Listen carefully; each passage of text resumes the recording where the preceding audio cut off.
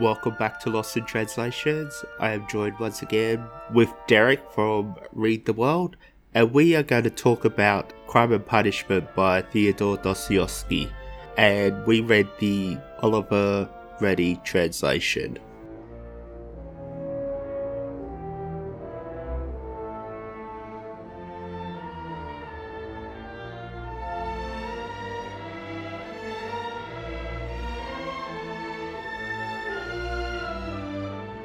I really liked his translation of it. Let's talk about the translation to begin with. Okay. You read this, 20 years ago? 20 years ago, yep. And do you remember any of it? Okay, so my memory before I started this was, and I think, so we're okay with like spoilers and this type of thing because of how old the book is? Is that how you feel? The book's over 200 years old, okay. Isn't it?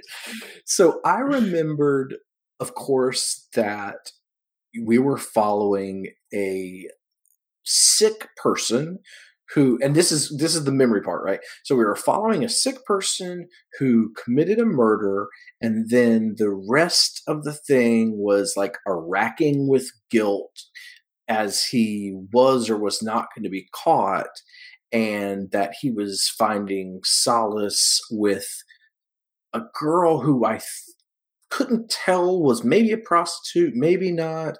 And then I remembered that there was a fairly like redemptive ending in the sense that the punishment was like very light. And that combined with, so I remembered that part, which is just really basic, like, Cliff Note summary sentences. And then I remembered that he had a friend who I had a very hard time distinguishing between the main character and the friend because of their names. In the first time I read it, 20 years ago or whatever. And I remember being bored in the middle sections, like 3, 4, 5, very, very strongly. Like, so if you had asked me, a year ago before we decided to do it, or 6 months ago, whatever, like, what are your thoughts on Crime and Punishment as a book? I would say classic of like sort of moral philosophy, understand why people like it, but not the biggest fan. And it's an absolute credit to the translation that my take could not be any different right now. I think it was about 7 or 8 years ago I read it. So I remember enjoying it, but I don't think I enjoyed it as much as I did this time around. Like, I remember, like, I looked at my review from when I read it first time. And you had it? I had a review. That's awesome. Well, I just don't. It doesn't say much. It doesn't. It's like when you go back, it's like, come on, why didn't I put more thought into this? Why didn't I write more about this? It was like glossing over. It's like, oh, there's some philosophical, there's some existential, nothing really solid. But I talk mainly about, how he was conflicted and how he's feeling the moral kind of aspect of it and the class aspect of it, which I think I didn't quite understand the first time around. Because when I talked about it as a class, like looking at class issues, I don't think I really understood that this Romanovsky doesn't understand his own class. Like, he thinks he's this high class person that people should respect, but he's he's an ex-student struggling to live, no concept of money. And I don't think I picked that up on the first time around. I definitely did. And in fact, I didn't. I mean, I picked that up this time, but you just said it very well in a way that like kind of crystallizes it like that. That's right. Like, there is one element that I liked this time was I caught some of the humor that I think I didn't before. And so, for instance, like what you were just saying, he has written an article. Like, that's the one thing he's done as a student. He wrote an article about moral philosophy. And I definitely remember thinking the first time around that was like a very critical part of the story. This time around, I actually thought that the investigator was making fun of him. Like, oh yeah, and I didn't get that the first, but this time it's like really clear that because we are mostly following, and is it okay if I call him Roger? I mean, that's like the Roger. Roger, okay, because that's the only way I can do it. So, we're following Roger, and so Roger is our hero, but he's clearly like an anti-hero. And, I definitely this time caught the vibe that the investigator was in fact smarter, you know what I mean, than him, and was laughing at him a bit, and trying to pull out a confession by going to this article, not super interested in his moral philosophy. So that's a really good point about his class, because I mean, I think even while we were reading it, I made mention to you once about, like, I keep noticing this provincial versus Petersburg thing. Like, it was just really obvious now, like, oh, okay, we're going to lay in like the difference between the capital, urban and rural. And I think I told you, like, it was crazy to me how old the book is and how relevant that still is now, at least here in America. I mean, politically, that's our divide, so that was cool. I think Oliver Ready did a really good job of making it feel more like a recent novel, but still making it feel a little dated. I think that helped me with the reading. Normally I don't like it too modern, but I think he just added some phrases in there that people would recognize. So I thought the biggest strength, and it was one of the few notes I wrote down of his translation, was I don't recall, and again, 20 years, but I don't recall being able to distinguish between voices very well in previous translation. And here I felt like I could. And so one of the things about Russian literature, and actually that book, the Book of Anna that we both read this year, one thing I think she did a really good job of is a lot of times there's like 5 or 6 people talking at once in a very loud, like sort of absurdist atmosphere. It's kind of like a theater or a play at times. And when you can't distinguish the voices, and when the names are, I mean, frankly, him and his best friend's name looks exactly the same, like as you're reading it, it can be like kind of hard. But here, what I thought Reedy did so well is he gave the dialogue like a new like sort of spice of life, where I really felt the difference. The dialogue of Raja was morose throughout. It was whiny and grimy throughout, and there was always in Ras, the friend that I'm messing up. Does he have a short name I can use? Let's see. I forget. They did have a short name for him. I forget it. Dmitry Razmukhin. So for Razmukhin, who's his friend, that is trying to help him, but also inadvertently, kind of throws him to the wolves, and is also in love with his sister, as everyone every male in the book is. But he is so optimistic always in his dialogue. His dialogue is always so like, "That's right, we'll get him," and like. And so anyway, I was just able to distinguish between the two, and in particular, I just mentioned her, but I thought the sister's character was done so well, and that's probably just Dostoevsky in general, and me not remembering it the first time. But on this reading, that was one of my biggest takeaways: was the sister was complex. The sister was actually smart in the way that I think her brother like wished that he was, you know? And yeah. Absolutely. Do you think because we read it too close to his age, we kind of miss the whole purpose of the book? Because we probably maybe too angsty and too emo to really. Yes. And I also think that the way I read books 20 years ago, I was not a very sophisticated reader. And so for me, I knew what an anti-hero was, but I still like instinctually would follow that character's thread and like assume that that character was being used by the author as the stand-in for whatever philosophy he wanted to say or do or whatever. So in other words, I think I thought of anti-heroes as just flawed people and not as the antithesis of what is actually, you know, of whatever philosophy. So I do think that one of the difficulties of Crime and Punishment as I got older in this time is that it is kind of a scene-based work.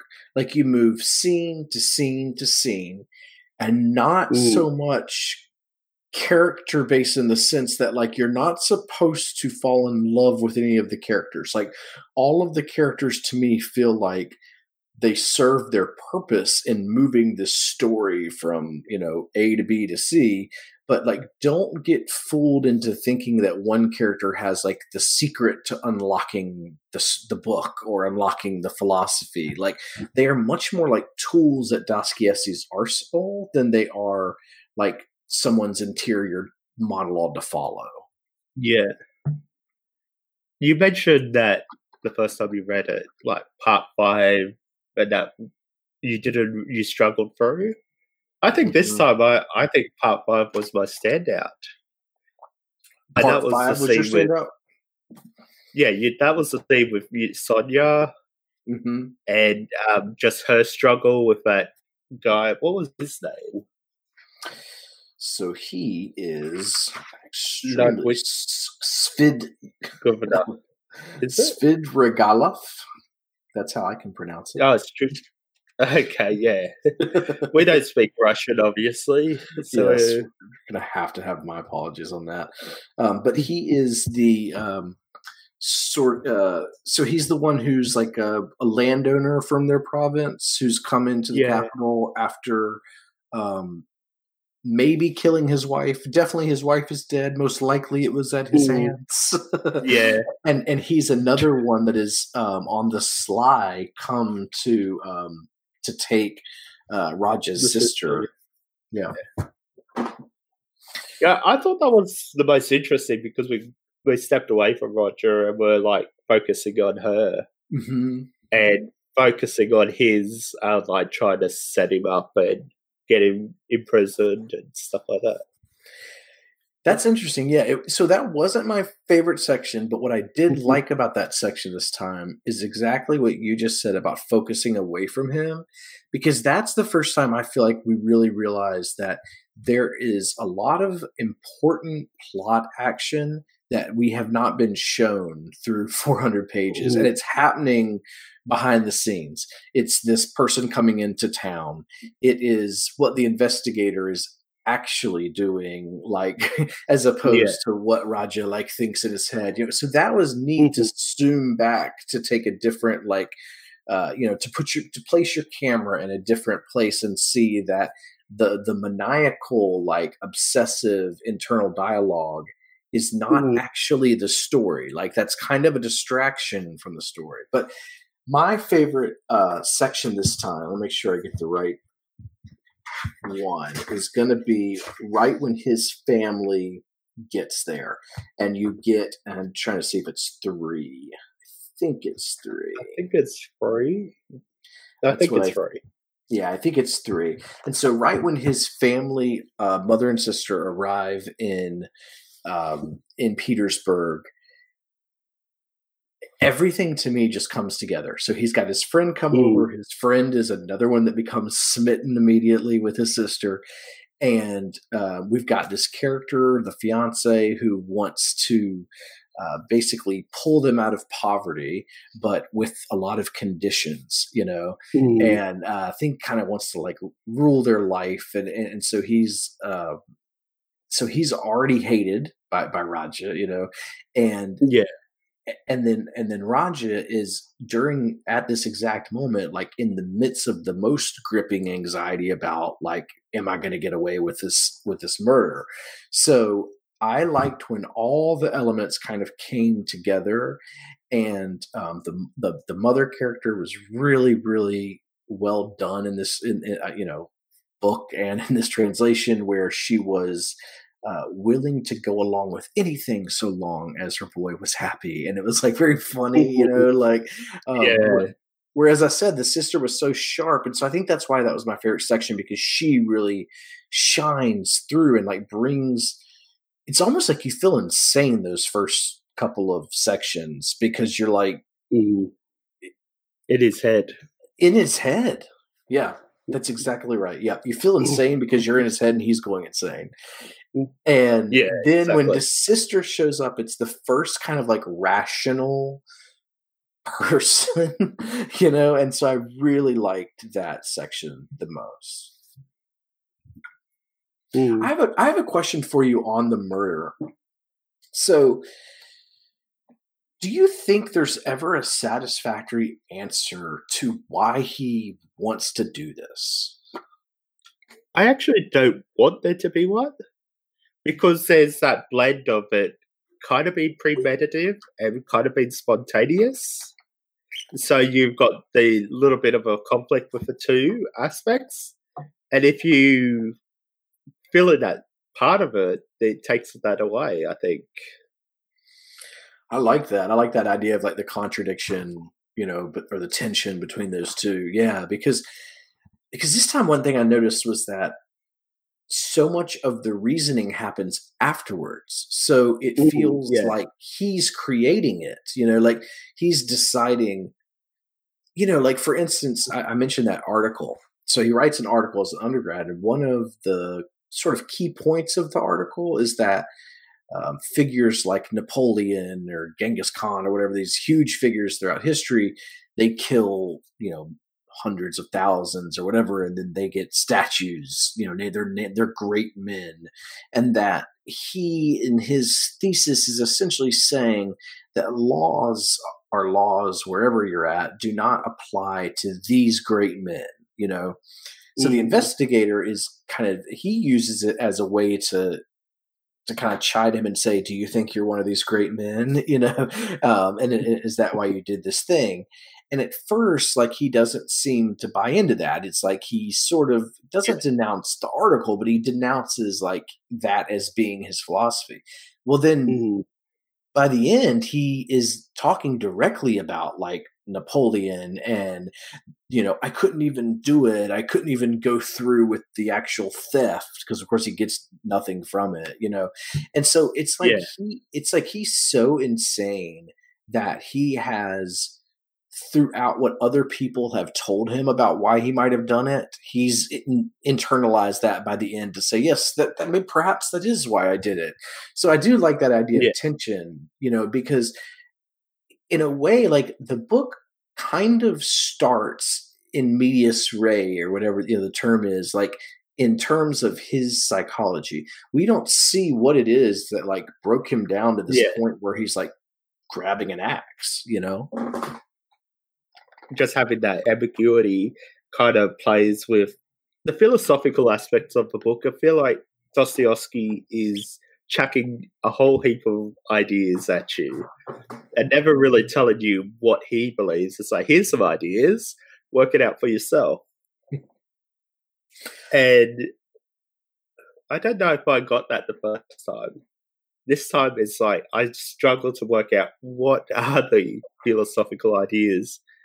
And like, because there's a lot of them, just trying to break them apart, it can be quite difficult. So the first time I definitely remember thinking, there must be some overarching philosophical theme here, and I just missed what that is, and that it has to do with moral philosophy. And I was like thinking, I must have just kind of missed it, which is fine. Like there's some text where you need to read other text, or you need it to be taught, or whatever. This time, and I could still be wrong, but this time I came away thinking, here's somebody writing at a time where there's so much change in philosophy, in science, in the economy, that he really is kind of showing you how confusing it all is. Like exactly what you kind of say, where it's like a ton of ideas thrown out. I think that that's meant to show you like how like this particular moment is extremely complex and difficult to navigate just as a person. Like I didn't come away with it thinking that there was any kind of answer. Yeah. And I don't think that there was supposed to be now that, after this read. I don't think that was the point. I think it was just to show you like these are all the things that this modernity, this contemporary time is wrestling with. And it's neat reading it now because some of those answers do kind of come about, or at least we trend a certain way. I was trying to think of one of the – I had an example in my head of one of the philosophies that the punishment itself. So one of the things that is kind of once it's clear that the investigator knows that he's done it, there's a lot of talk about like if you confess, it'll be a light sentence and everything. And the book is called Crime and Punishment. And what's so interesting is that the punishment part, of course, is his internal punishment. Okay. And you can get that pretty early on. But there still does have to be like a bureaucratic and political process where he is punished for this heinous crime.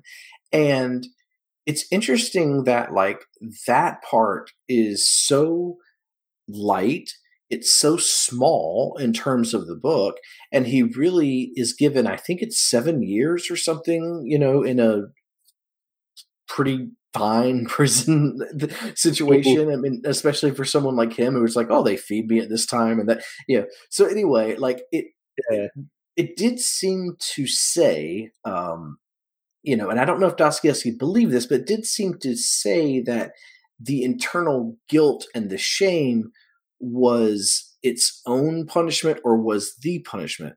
And I just think that we have moved very, very far away from that. I was talking about when we did our live stream on YouTube with Dan on satire that like we've moved past shame, and like I kind of connect it to that where it's like, no, now, I mean, there are that idea that you would be so guilt stricken feels a little old to me. Like that feels a little like that is not the time that we live in. Yeah, I think the first time I read it, it was all about the existential, definitely exploring that breakdown. But this time around, it's like, there are so many other characters playing a big part in the book that I completely forgot about. You got the crime, you got the existentialism, and then you got everything else, which is practically most of the book. Yeah. And I don't know why I forgot all that.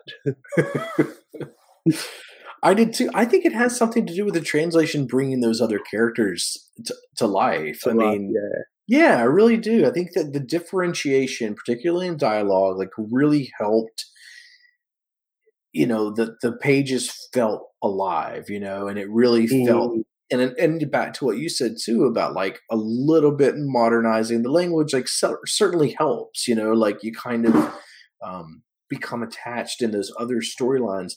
Because you're right. I mean, the existential dread part is one part, really. I mean, and it's kind of, I'm not going to say boring, but it plays out. Predictable. It's predictable. Yeah, there you go. Like the language is great. It's fun to be in his head. He's crazy. But it is pretty predictable, and then what really turns it for me is once the investigator shows up and once his friend shows up. It's those other characters that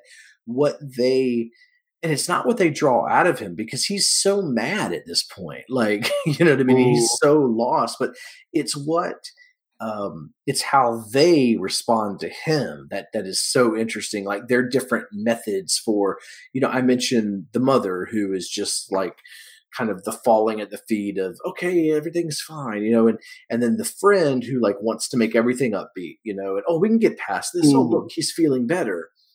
But then the investigator who wants to play games like throughout, and he wants to give Raja a chance to be that uber intelligent, philosopher that he thinks he is, and by doing so is going to prove that he is not of that he is just a murderer. Yeah. So anyway, I definitely agree that it was the other characters that kind of shone through. Yeah, I think for this time there was a moment, I think it was in part 3, maybe it was in part 2, where he's walking the streets and he runs into the girl being chased by some random man, and he helps her out. And I think that was the start of where the book got interesting for me. We're taking away from his stuff and we're starting to explore other people. Yeah, and his reaction to it. Yeah, I like that. And then he does. It's not his first. I mean, it's not his last sort of good deed either. As he gives, some money to Sonia, or I think he actually gives the money to Sonia's caretaker. But either way, he gives some money for a funeral. I think, he gave it to the wife. He gave it to the wife. Yeah. Yeah, for the funeral, and that other guy was trying to claim that it was because he was trying to court the woman. Yeah. So it was for the funeral because he felt bad for them, and he gave away all his money there. So it's interesting that both of those things are external things he sees that bring him sadness, right? So, I mean, one of them is a death, obviously that's sad, but the other one was just someone down on her luck, not doing well. I think she was like stumbling around, if I could recall. Yeah. And so in both instances, he shows this humanity there by being outside. And so when I was reading some of that this time, I thought back to that, like, how has he been for the past, like, basically since he quit university? And I really got this sense of him in his apartment, becoming emaciated and just depression, dwelling and sinking in. And I did like how there was something there that said, like, go outside, like, be around people. So what Dostoevsky is saying is, don't be introverted, always be extroverted. I think he's just saying that this particular man, once he got into his own head, like, it was a bad place to be. Yeah. And like you said, I really think one of the first things you said on this is, it stuck with me. I'm not articulated it yet, so it's been that simply, but his not understanding the class, that really is critical. And I hadn't really, and also like him not understanding as well, like, how other people, like, he genuinely believed that the fact that he had gone to university for a little bit was enough of a credential to open doors to people who were born into a different class, who had gone to university, who had high ranking positions, whereas he really is, still just kind of a failed, young man from a provincial town. Like, he's sort of irrelevant to the machinations of Petersburg politics, but he's blind to that. He's just a teenage boy. Mm-hmm. Yeah. How much of, like, these classic literatures are teenage boy. Yeah. I mean, I relate. I went through that stage of my life. I didn't want to take an axe, but oh, I probably did. But I'm not going to admit to any crimes on this podcast. Smart. Had you read any Dostoevsky other than Crime and Punishment? Yes, I have. I've read Notes from the Underground, which I think he wrote just before Crime and Punishment, which I need to reread because I do not like those translators, so I need to find a better translation of it. Well, I would definitely do that with you because I read that one and recall liking it more than Crime and Punishment before this read. I like Notes. We'll have to find out what translation you read, though. Yeah, and actually, I still and own it is that shorter. It is shorter. I just remember I am a sickly man. I am the first two lines kind of grabbing you from. But I remember liking being in that narrator's head, who is kind of, I think, probably an early archetype for who this, who it's going to become. It's definitely someone still on the precipice of madness. But that's all I've read. Have you read anything else? Yeah, I read Brothers Karamazov. Was it last year or the year before? It was really good. I want Oliver ready to translate that because I definitely want to read his translation of it. So which translation did you read? Yeah, it was Constant Garnett, which is like, early 1900s translation of it. So not the best. So I have problems with her translations. So my understanding of her is that she literally would take out things she thought were naughty. Is that right? She'll censor. If there's something too sexy or too risque for her, she won't translate that part. She would skip over that. Okay, well, I have a real problem with that. I mean, so it looks like the good stuff. So it looks like we've got the Pever and Volohansky from 1990, as you'd imagine, but then we have a 1993 David Macduff. I'm looking to see what else David Macduff is really good. His translation of Crime and Punishment is really good. Okay, so maybe that's the. Or we just wait for Oliver ready. Or we just wait. That's right. I think we looked, and he's fairly young, right? So he's got time. Yeah, he's got time to do. I don't want him just to do Dostoevsky. Let him do other Russian classics. No, I mean I want to read War and Peace. I've never read War and Peace, so do it. That is a great book. Yeah, definitely read that. I'm going to read for Oliver. True. I'd like to see him do some Bulgakov as well, maybe Master and Margarita. But I've got a really good translation of that book anyway by Hugh Applin. So if you need a good translation of Bulgakov, he's definitely worth checking out. Because I think he does similar sort of thing, like kind of make it feel more relevant for the time. Yeah. Okay, he's got Crime and Punishment is really his sort of biggest book. As I'm looking through his translation, and by that I don't mean weight.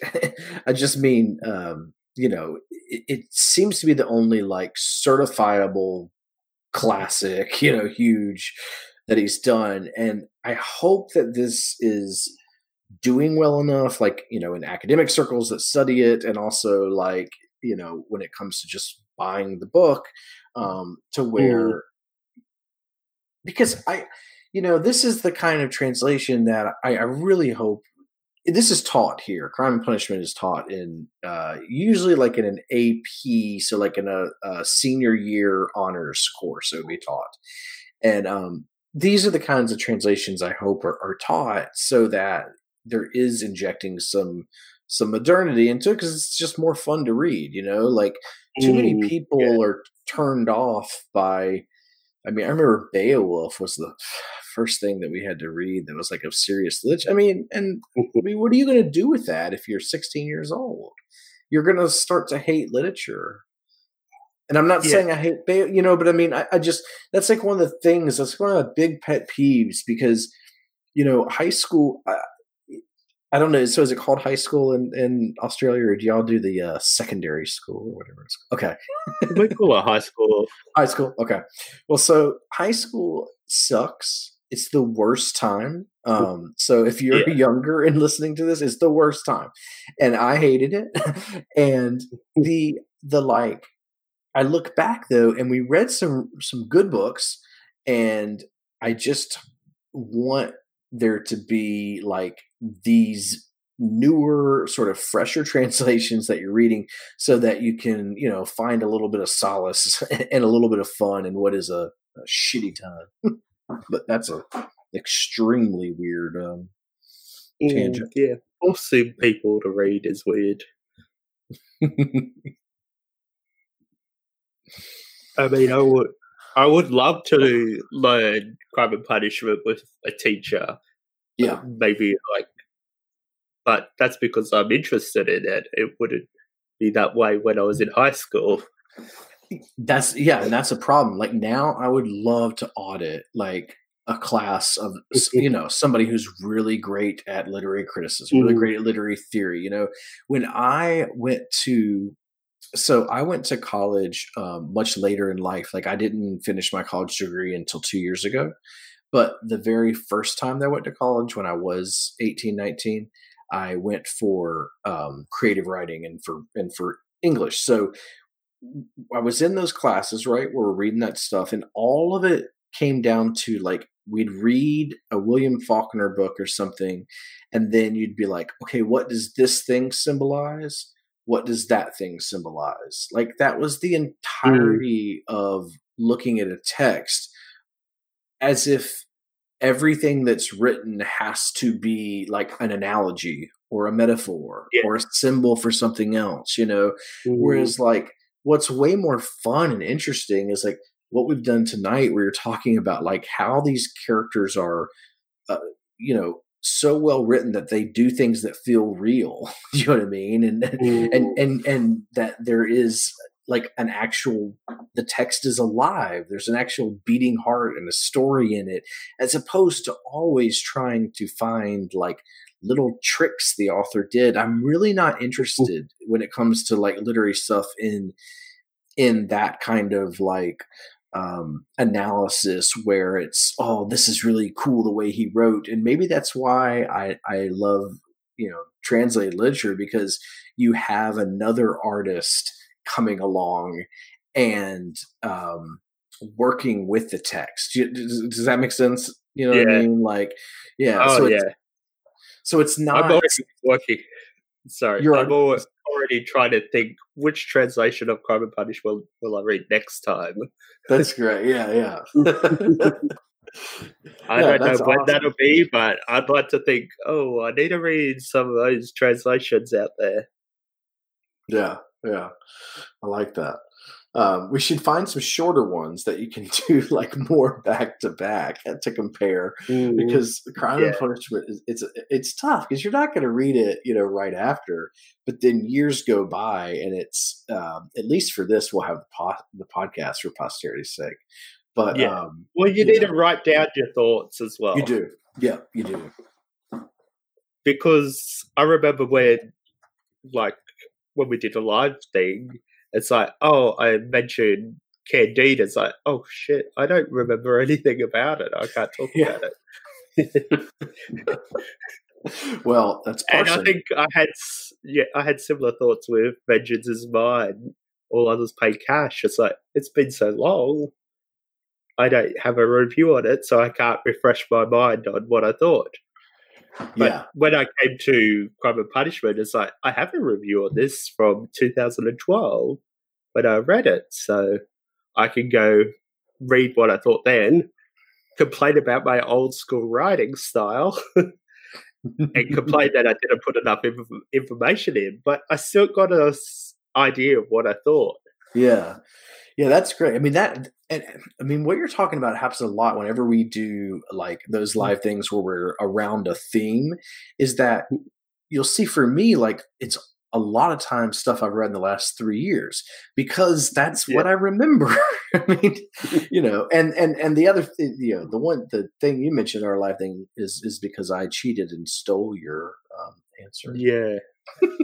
I just, sorry. What was it called? Death of a Translator? Revenge or Death? Revenge of a Translator. Yeah. Revenge of a Translator. That was the one I had prepared. It's like, yes, I want to talk about this book. And then you stole it. Yeah, I know. Oh, I'm sorry. Yeah. I need, next time I prepare, I'm going to have 3 books ready, just in case you or Dan steals a choice. Well, I don't think. I mean, I can't think of one that would be as hard though as that one we did, just because, like, I think we all kind of realize that we don't really read that much satire. You know what I mean? Like, I mean, most of the books I read and you read too are pretty serious, pretty heavy stuff. It was fun to talk about. It's an interesting topic because I think people don't understand the idea of satire, so it was fun to talk about. Well, and we were reading this Crime and Punishment during that, and so it was kind of interesting because there are some satirical elements in Crime and Punishment. Yeah. Now, we couldn't talk about it then because we were planning on, well, we're going to do this podcast later, and we weren't going to prime each other. Yeah, exactly. Yeah. But I thought I kind of alluded to it, but I thought the investigator, specifically the scene where Raja comes into we'll just call it the police station. There's a different name because it's Russia 200 years ago. But, it comes into the police station to have this one-on-one meeting with the investigator. And what Roja wants out of it, incredulously, is I want you to either arrest me or clear my name. Like, he needs this certainty either way, which is really funny, like that idea. Anyway, like an innocent person would ever, like, I'm sure there's an unsolved murder in my town right now. Like, can you imagine if I just drove to the police station and was like, my name is Derek Main and you either need to clear me or anyway, like only a guilty person would do this. So the whole thing that whole scene, which was great, and there's people hidden. He's got secret witnesses hidden behind in the closet that he's about to bring out, and the whole thing seems really satirical on the concept of what you imagine an investigation is going to be like, but through the head of a sick and depraved person, versus the reality. And the investigator, as I was reading it at first, I was like, oh man, he is really wordy and obtuse and what's going on, until I realized that the investigator in real time was satirizing the subject. I really like the way he played with it. Like, he was really playing with that.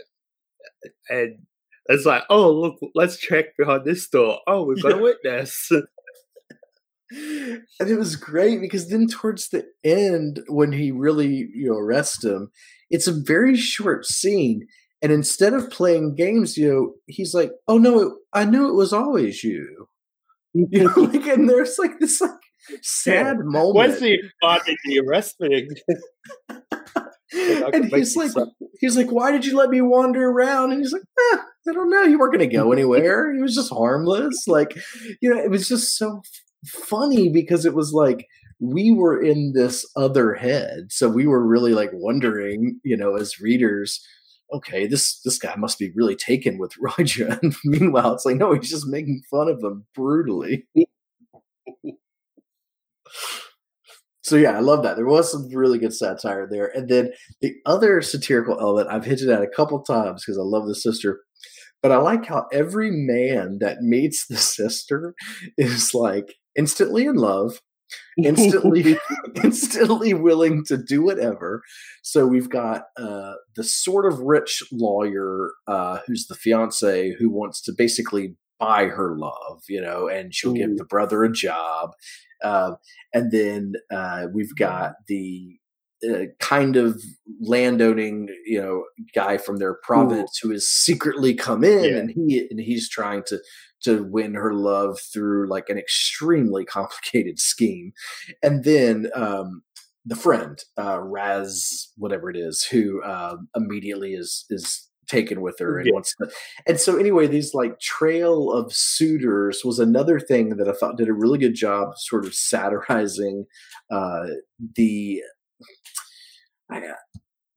how bad all these men were at relationships, like personal relationships, you know what I mean? Like none of them seem desirable, like, and they all have a higher class station than her. But they don't have that other thing, you know what I mean? Like, the ability for somebody to actually want to be with you. So. The question, is that satire or is that just how men are in everything? Well, I think my answer, the serious answer, I think that it is satire because I think that most good satire should tell you exactly how something is. Do you know what I mean? And now in 2020, that's way more accepted. But was that accepted in Russia in what year is it? I would never even looked. It was 1866, I think. Okay. So we're coming up on 2 years. So 1866 Russia. Is that, I mean, I don't know that answer. Like, I would have to know so much more about, like, the social history of Russia at that time. But I'm going to go on I'm going to go on a limb and guess that it's not as prevalent for you to make fun of, men in this way, which it definitely does. Making fun of men at any time is fun. It's not always it's not always acceptable though to the broader culture. But yeah, I think this was like the start of Russia changing. Like they try to step away from the monarchy and moving towards a more communist ideal. So there's a lot of political change happening, and that kind of plays out in the book. Yeah, and another thing to piggyback on that is that there's mentions of America in the book a few times about going to America. So one of the escape routes that Raja has potentially by way of that provincial landowner is to go to America, and it's kind of made fun of. I thought it was very interesting, but it's seen as like this kind of. It struck me as being seen as this kind of like laughable place, and just like, oh my God, that's a ridiculous thing to do. Like, who wants to go to America, And actually, there was a footnote. I don't know. I didn't read all the footnotes, but the translator did a really good job. Like, explaining a few different things. Like, for instance, one of them was father. He uses father throughout and explains that, listen, don't think of it like the father. It's just and then there was another one about cigarettes where there was a weird word for cigarettes. And he was like, oh, we're going to keep this. But anyway, I can't find the America thing. I thought I had whatever. But anyway, he explained like how America was seen during that time, and so why this would have been like a total joke. Do you know what I mean?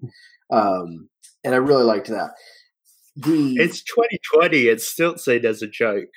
I mean, oh no, we got it. We've got it all worked out. We're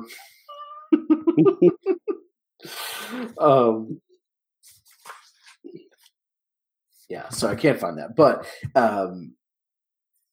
did you ever, if you're at all interested in Russia in that time, did you ever listen to Mike Duncan's podcast Revolutions? Or heard of it? I need to listen to it. Yeah, I've got it somewhere, I think, and it's one of those ones that's like, one day I'm going to listen to this. He has. I think you recommended it. I think I probably did because I love it, and he hasn't done it in a while. But he has a whole one on the Russian Revolution, and I don't think there's. I mean, it's the single best like history series I remember, but it does start around this time because it's talking about like, okay, you have a czar, and this traditional political system, but all of a sudden, all of these political ideas are kind of coming to the forefront, and that's just that's the very tip of the iceberg, and then it goes into into the different strands of Marxism and where they go and everything, and it's fascinating overall. But I definitely thought about that. You read this book, and you can definitely see, even if you don't know anything about Russian history, that they are at a precipice. Like they are at a point where decision needs to be made as to where they are going. And we now know like where they went and how complex that is. But I think that Russia in general, especially now, like they're like, it's a little bit like of a laughing stock when it comes to political. And I really appreciated how this showed like how many ideas are bursting at the seams in their intellectual community. And I mean, Dostoevsky ran a political and literary journal with his brother. Like this is not, just I appreciated like seeing that side of Russia as opposed to today thinking of it as Putin's little playhouse or whatever it is we're supposed to think of it as. I don't know if we're going to get canceled for that. Can't we mention Trump's little playhouse and just even it out? They're probably the same person, like controlled by like some Wizard of Oz type thing. We talked a while for this, so we might wrap it up. But let's quickly. I want to ask you: do you think this book was too long? Because the way that he writes was. It was part of a serial and he was getting paid by the word. So do you think that was overdone or? Okay, so I think that obviously this was the form of entertainment in this time, and I actually was telling my wife as I was reading it that I liked the way that we broke it up. We did about 150 pages a week and then let ourselves read other stuff after we had hit our 150. I said, because not that we did. Yeah, not that we did. Or not that we liked what we read, but because we were reading it up against this. But I told my wife, I said, I really like doing it this way because I kind of imagine it as kind of like a radio show that it comes out once a week, or I mean, even TV when we were growing up. Nowadays, like there's not even that. You know what I mean? For me, today, if it's written, it's too long. Okay. I think that an editor is going to go through, is going to take a couple storylines out, and is also going to say, okay, you've made your point about how crazy he is. Now we can take out 5 to 6 scenes, So yes, I think an editor is going to cut about 200 pages, and my copy is my copy's 500. I'll say an editor takes out 1 to 150. There's two. You can't take out too much, but I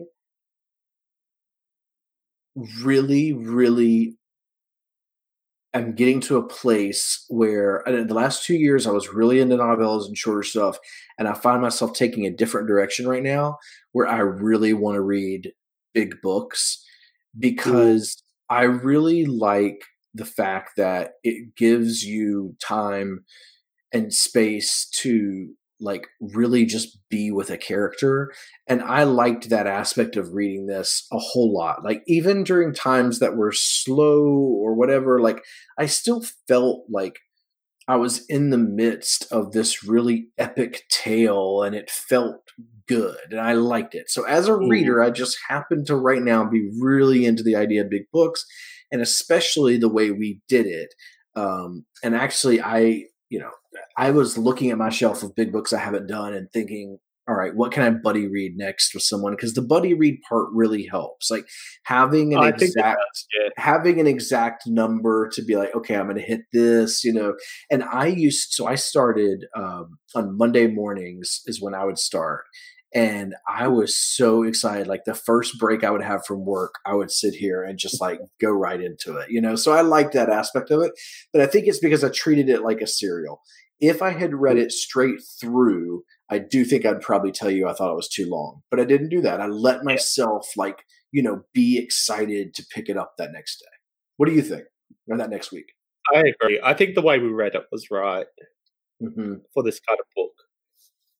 And like, trying to think what they would take out, they'd probably take out all the other characters.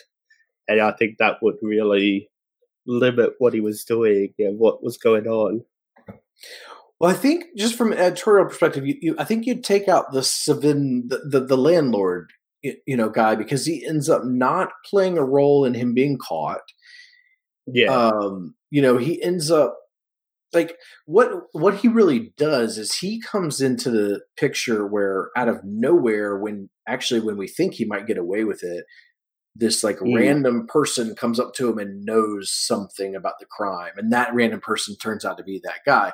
So it does provide some narrative tension and a little bit of a cliffhanger at the end of one of the sections, but that's really the only like purpose as far as like moving the plot forward and all those like you know, all those sort of like story concept ideas.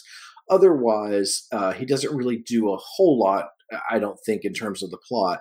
But again, you lose him as a character, and you just lose part of the fun of this world. And that's what I mean about the big books, is that like, throw me in a world, give me some weird minor characters. He might have killed his wife, you know. I do struggle with reading big books, so I need to do more. But there have been some great big books that I really loved, like Underworld, which I love. I love Underworld. I've said this before in a different time we've talked, but I need to read Gravity's Rainbow. That's a big book that I've never been able to do. And maybe I'll do that with you. If you're down, I would love to do it. I mean, although it does, we're going to get in trouble with our, you know, it's going to hurt our brand if we start reading these. American books. These American books. I mean, Thomas Pynchon is as old white man as you can get. That's true. We'll have to rotate. We'll do a big translation, then a big other book. Do you have a big translation that is, you know, I mentioned War and Peace. Do you have one that you haven't hit that you kind of think about and you're like, that's one I should do? I probably have a few. The first one I could think of was called Catholic School. Oh, I've never heard of that. No. It's an Italian book. You know, I think Italian might be like my least read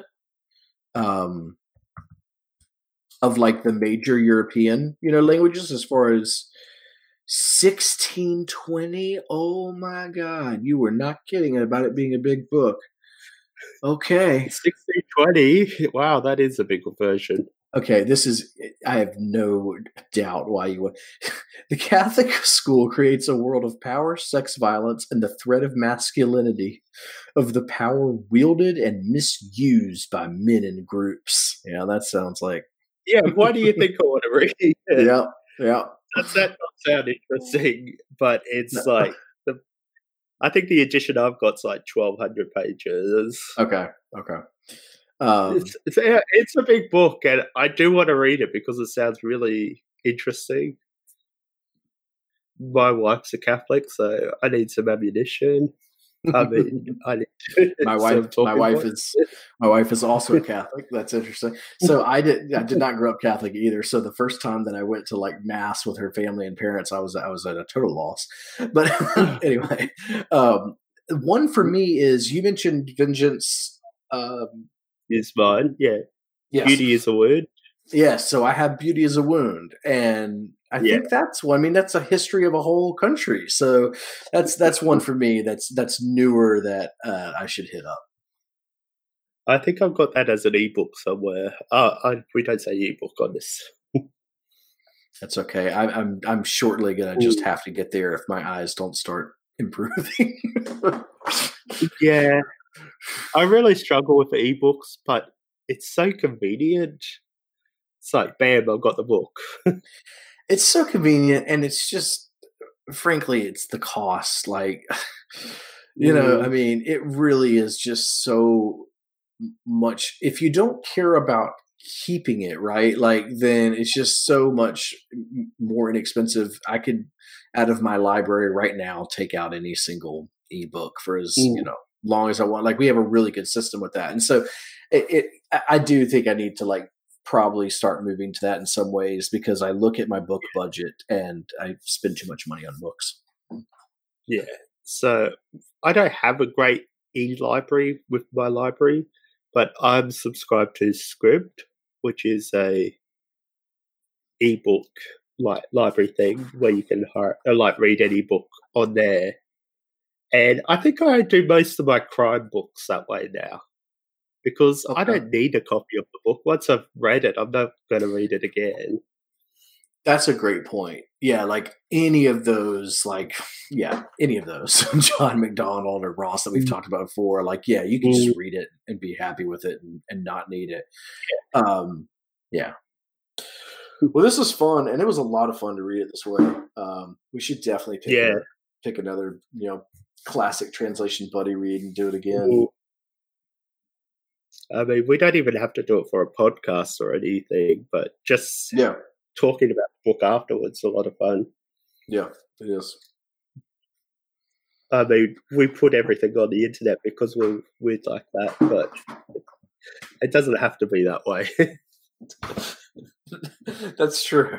It starts that way. It's like, but I also think that's what makes the conversations interesting too, is that, if you are interested in Crime and Punishment and thinking about your new translation, like, you're really just listening to two friends talk about a book they read. Do you know what I mean? As opposed to it being, so, I don't know, so structured, like, I like the unstructuredness of it. Yeah. That was my aim for the podcast, is just, let's have a conversation about a book. It's a good way to practice talking about a book, and you don't have to stick to a format. You just have a conversation. Yeah. I love it. Can I ask you, can we end this podcast by me asking you just one Australia question? I'm fascinated with Australia. It's all I want to. Okay. No, you cannot move. Yeah, you can. Really want to move. Okay. So my question is, does Australia and New Zealand, is there a competitiveness there between these two countries? Oh, absolutely. Okay. Are they just always had been. So is it like a bitter enemies thing, or is it like we like each other, but Yeah. Australia will claim all New Zealand's actors and claim them as Australian and stuff like that. Is it the same for writers? Yeah, probably. Okay. Then you've got the sports where they're always battling cricket or football and all those kind of things. But lately it's because they've got the better Prime Minister. Thank you for being on the podcast. That'd be great. Yes, of course. Thank you for having me. Awesome. Thank you, Michael. Have a good night. If you want to support Lost in Translations, please go to patreon.com/translationspod, and all money there will help support the show. And please remember to subscribe, and while subscribing, please rate the show. This will help others find the podcast. All our links to social media are in the show notes, and you can find us on Twitter, Instagram, Facebook, and Litzy under Translations Pod. Thank you for listening. This podcast was recorded on the lands of the Walgarukabar and Bindal people. We acknowledge their ownership of this land and all the traditional owners in Australia, and acknowledge their care of the land. This is a Macaulay Flower production.